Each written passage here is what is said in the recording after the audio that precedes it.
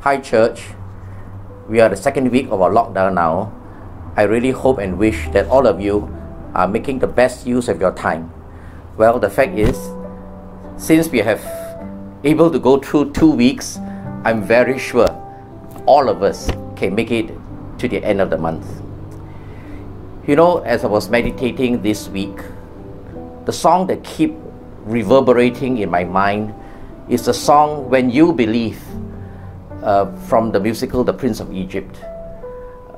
One of the best duet I've ever heard singing this song was Mariah Carey and Whitney Houston.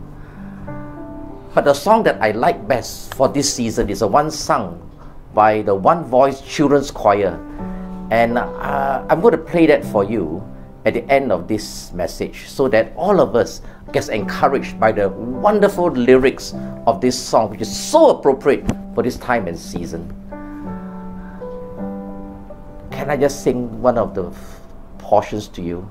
There can be miracles when you believe, though hope is frail, it's hard to kill. Who knows what miracles you can achieve when you believe? Somehow you will. You will when you believe. So sorry for the singing. That's the best that I can do, you know. I like the songs that is sung by the children's choir because it is sung by the children. And as I heard that again and again, it is as if the children reminding us, the adults, reminding us, Mom, Dad, keep on believing, because when you believe, I can believe. I'm looking at you, Mom. I'm looking at you, Dad. You have to believe, so that when everything is done, everything is settled, and the virus epidemic is killed, is receded, no more. When the children grow up, they can tell their own children, you know, in 2020, I looked at Mom, I looked at Dad. They believed in God, and God worked a miracle. Can I affirm you, my friend? Let's all believe. You know, there's one part of the song that I don't like, which says that when you believe in times of fear, when prayer so often proves in vain. I could not resonate with that part of the song. Why? Because prayer is never in vain. Prayer is never in vain. That's why we started the El Piso ministry. El Piso. I believe in God. El is God, Piso is I believe. You know, the same Greek word for belief is pistos, which means faith, hope. Faith, hope, belief, all the same. And that's what God wants us to do. That's why El Piso is so successful, and we've seen so many cancers healed. Why? Because they believed in God. So can I encourage you, church, this time, this difficult season, don't stop believing, because a miracle is just around the corner. I just want to read to you Hebrews chapter 6 for our meditation this week. Hebrews chapter 6 verse 17 to the end of the chapter. Because God wanted to make the unchanging nature of His purpose very clear to the heirs of what was promised. In other words, to you and to me, we are His heirs of His inheritance. He confirmed it with an oath. God swore. What did God swear? God did this so that by two unchangeable things in which it is impossible for God to lie, we have fled to take hold of the hope offered to us, that we may be greatly encouraged. We have this hope as an anchor for the soul, firm and secure, and it enters the inner sanctuary behind the curtain, where Jesus, who went before us, has entered on our behalf. He has become a high priest forever in the order of Melchizedek. I like this portion of scripture. Why? Because our hope is secure, is safe, And our hope is in nobody else, not in man, not in strategies, not in all the things people do, but in Jesus Christ and Him alone.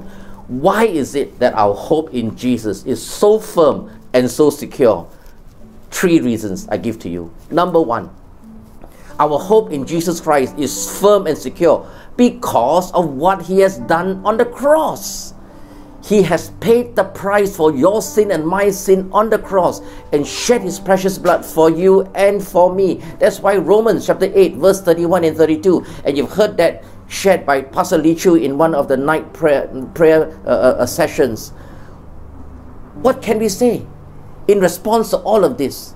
If God is for us, who can be against us?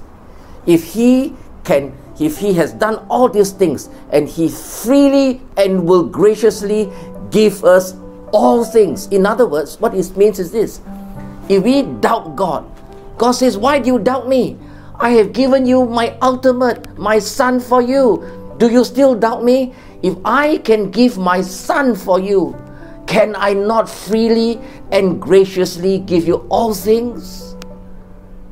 That's why our hope is secure in Jesus Christ.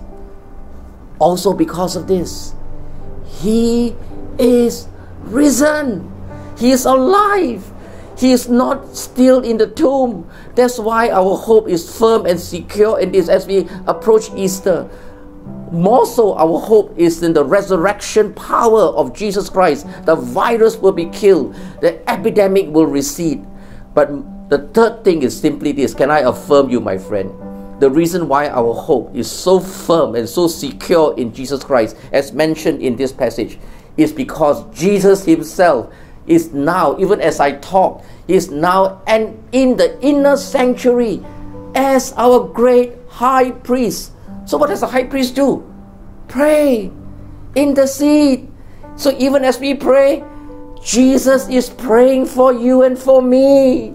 He's interceding on our behalf, my friend. So no fear, only hope.